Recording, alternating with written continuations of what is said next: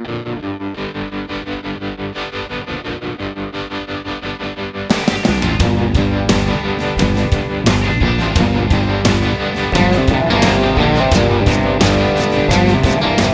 good afternoon, and welcome to Taking Ship, a guided cruise through dumbest timeline America. I'm Ellie Jacobs, and with me as always is Frank Spring, a man who, if elected, has vowed to make Batman work harder. Indeed, I do. That I will stand by that pledge. We're just not getting the mileage out of this guy that, frankly, I think we could be. And if elected for whatever office is relevant to this, that Batman is going to finally work up a sweat. As always, we would like to thank our listeners for their comments, both positive and negative. And we appreciate your various paeans to our greatness. We certainly appreciate your strangely focused hate missives. On which I have to say the style and diction is improving week by week. So please keep those up. I urge you. We very much appreciate the capitalization and punctuation that people have now started to adopt. It makes it easier to follow. That's exactly right. This is some of the most cogent hatred we've ever received, and believe me, that's saying a lot. And all humanity urges you to subscribe and rate us on iTunes if you have not subscribed on iTunes. And if you do not rate us, please rate us. Please follow us on Twitter at Taking Ship, and that's ship with a P, as in plenipotentiary. Yes. So let's dive into one of our favorite subjects, which is, of course, parades. I like parades. Everyone loves parades. I'm not a big parade fan. You're not a big parade fan? Genuinely not a big parade fan. Really? I was wrong. Not everyone loves parades. Yeah. And there's a particularly out of your focus group of one other person, you got it wrong. half of the based on this podcast, half of people hate parades. Fully 50% of the population of this earth.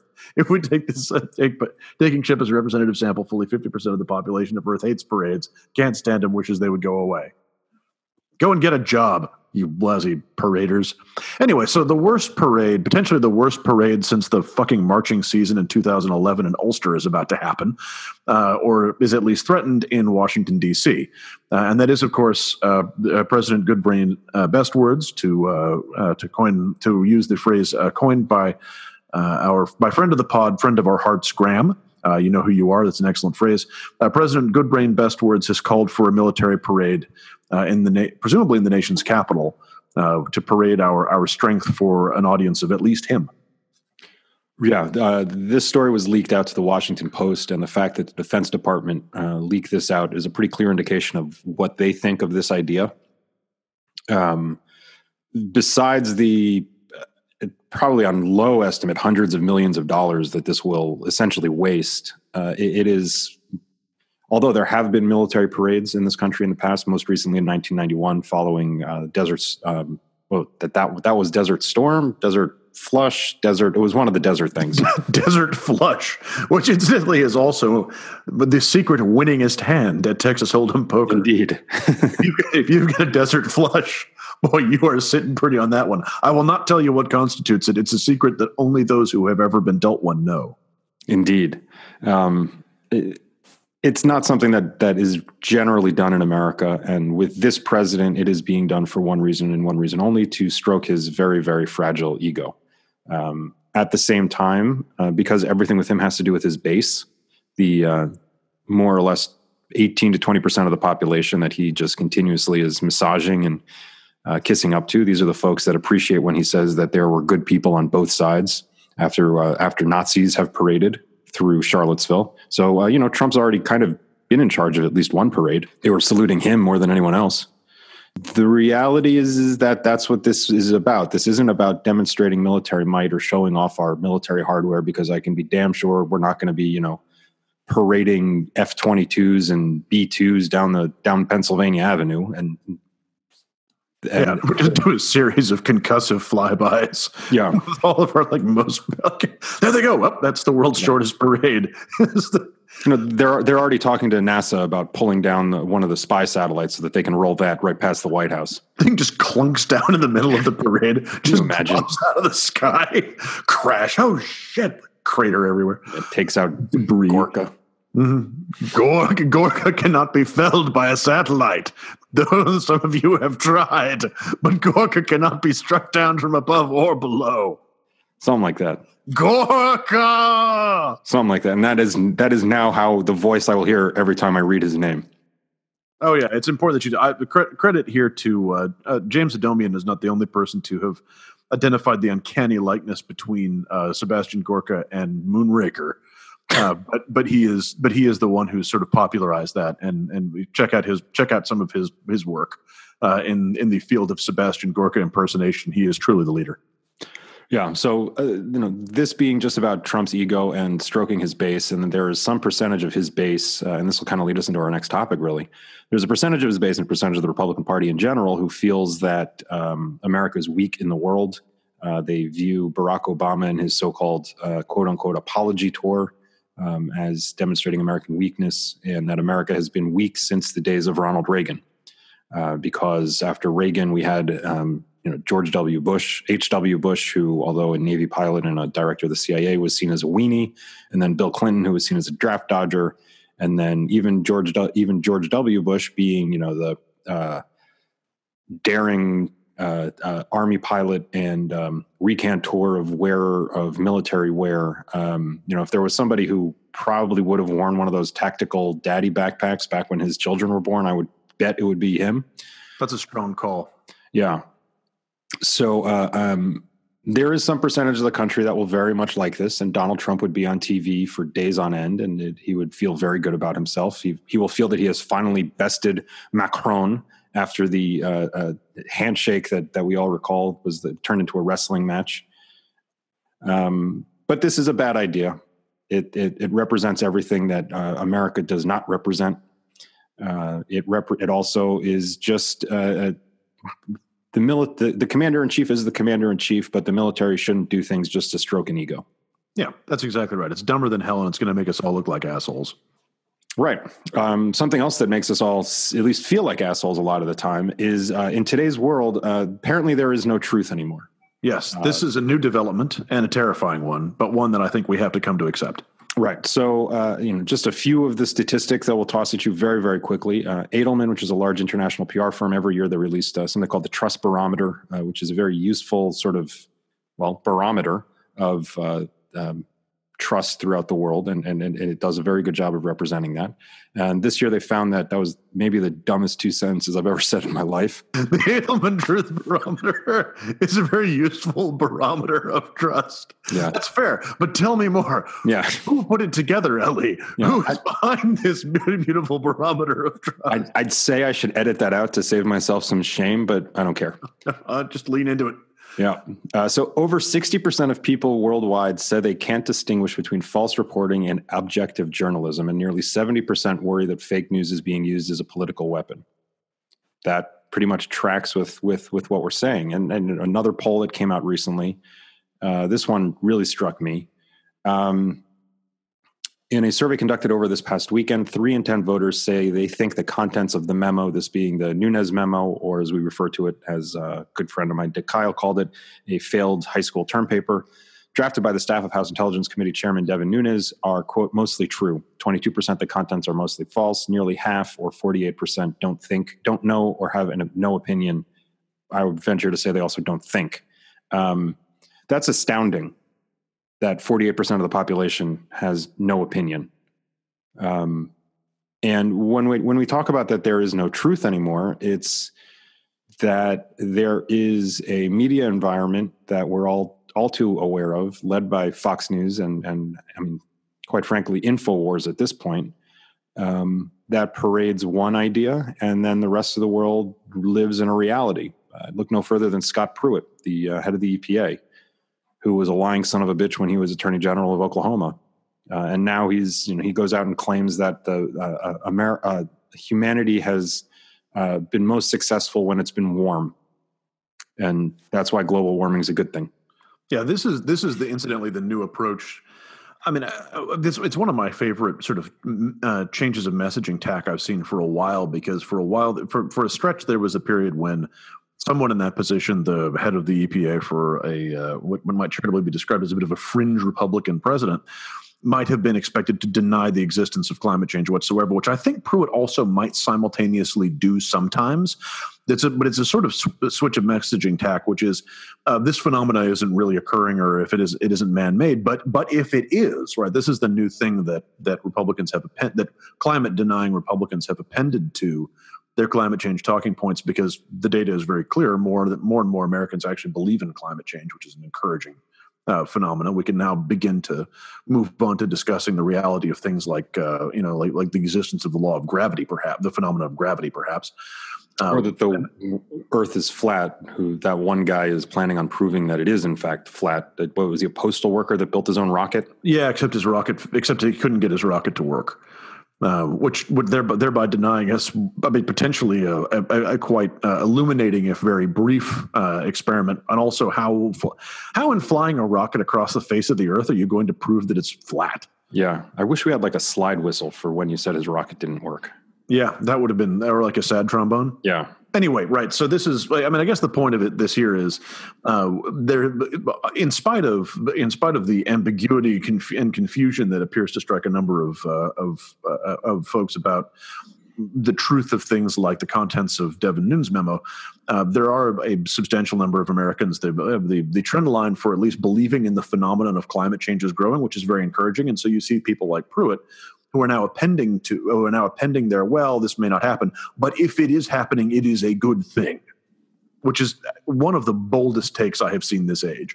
Yeah, and this goes back to this idea that there is no truth anymore. A few years ago, people would say that there was no truth anymore because people would look at, for instance, the Iran deal and look at the same data and same information and reach two very different conclusions. That made sense to actually be able to reach different conclusions because you were coming at it from different perspectives or with different external knowledge. But now that there is this, the right-wing media has hunkered down to a degree to protect Donald Trump in a way that I've never seen before. I wouldn't say they did that with Mitt Romney or John McCain or George Bush. There was some of the defense and promotion of the invasion of Iraq is similar. Sure. But I would say that liberal outlets were almost as guilty. That's a good point. So if they've hunkered down around Donald Trump, it means that he can do no wrong and anything he says must be right, or we have to manipulate it so that it sounds like it is right.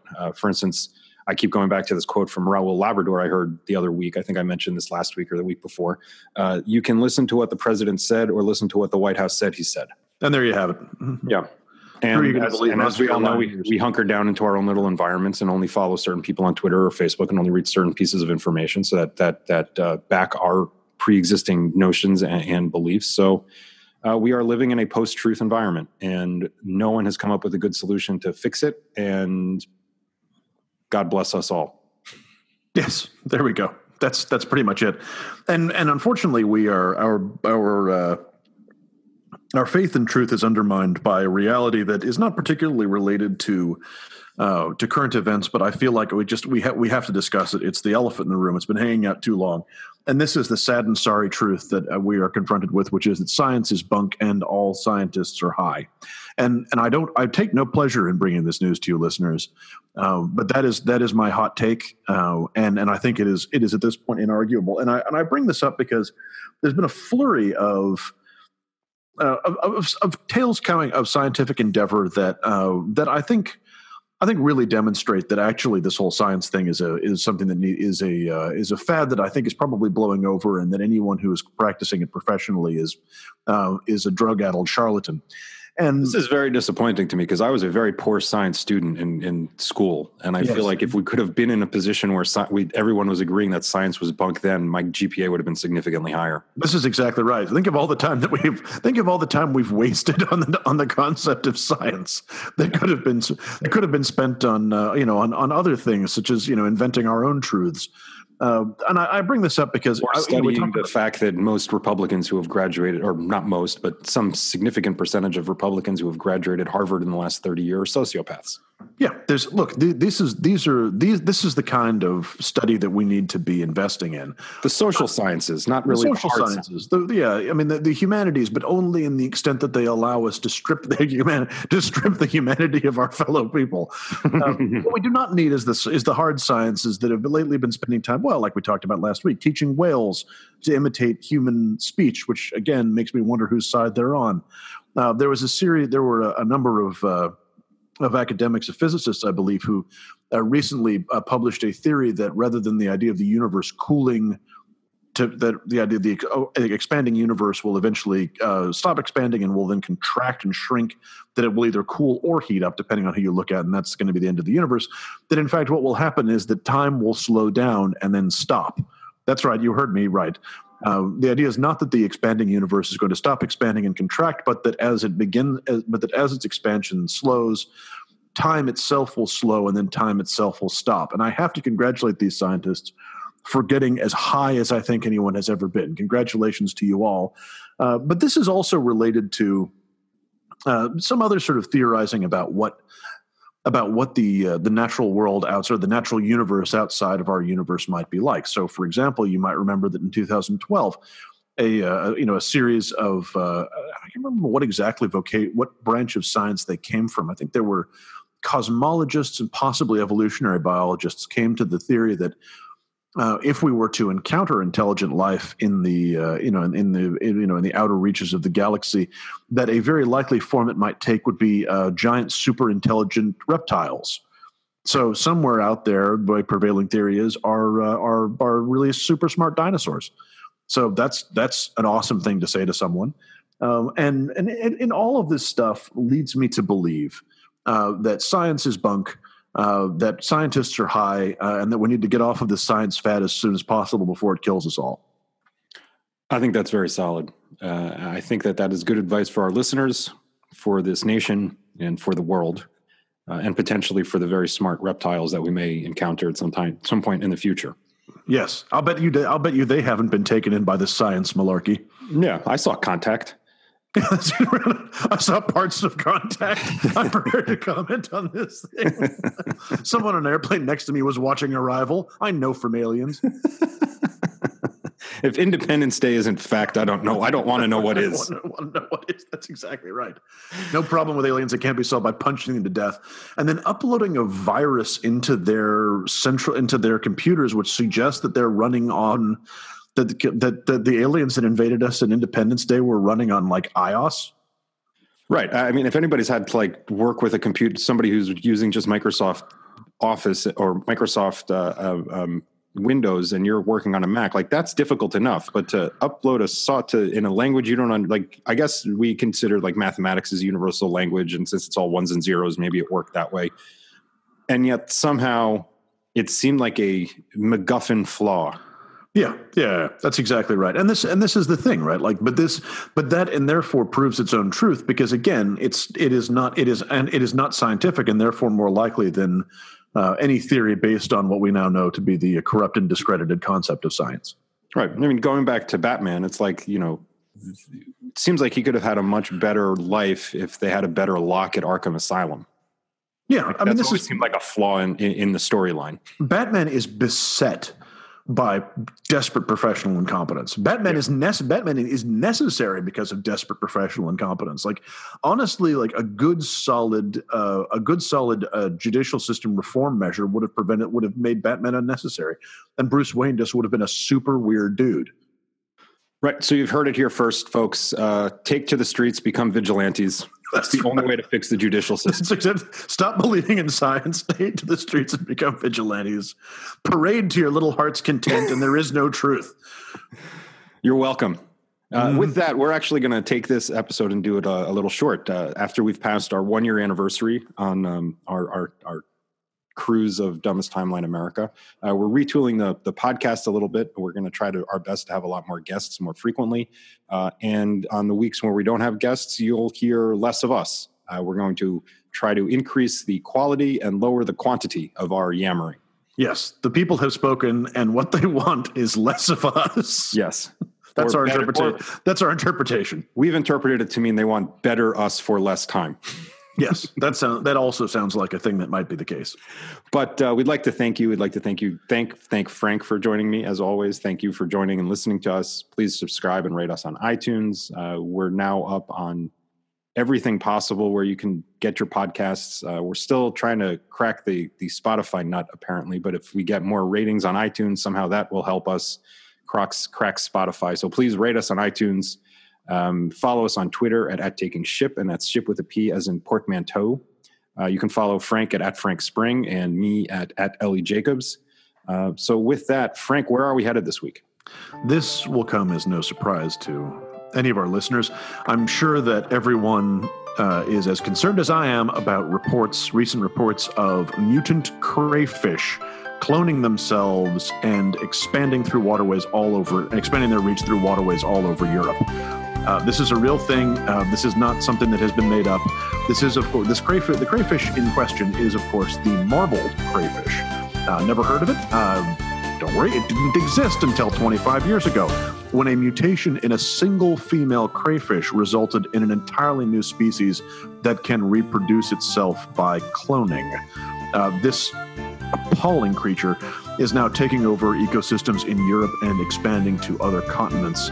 And listen, the waterways are coming for us, people. It's happening. This is everything that we feared. It is yet another front of the ocean and the broader waterways war on humanity. And also, I have to say, this aggression by exclusively female crayfish is an example of the campaign of aquatic and amphibious misandry that threatens to overwhelm. Oh dear. Excuse me, I've soiled myself. Friends, we take ship for the crayfish-filled waters of the continent. Take care, everybody.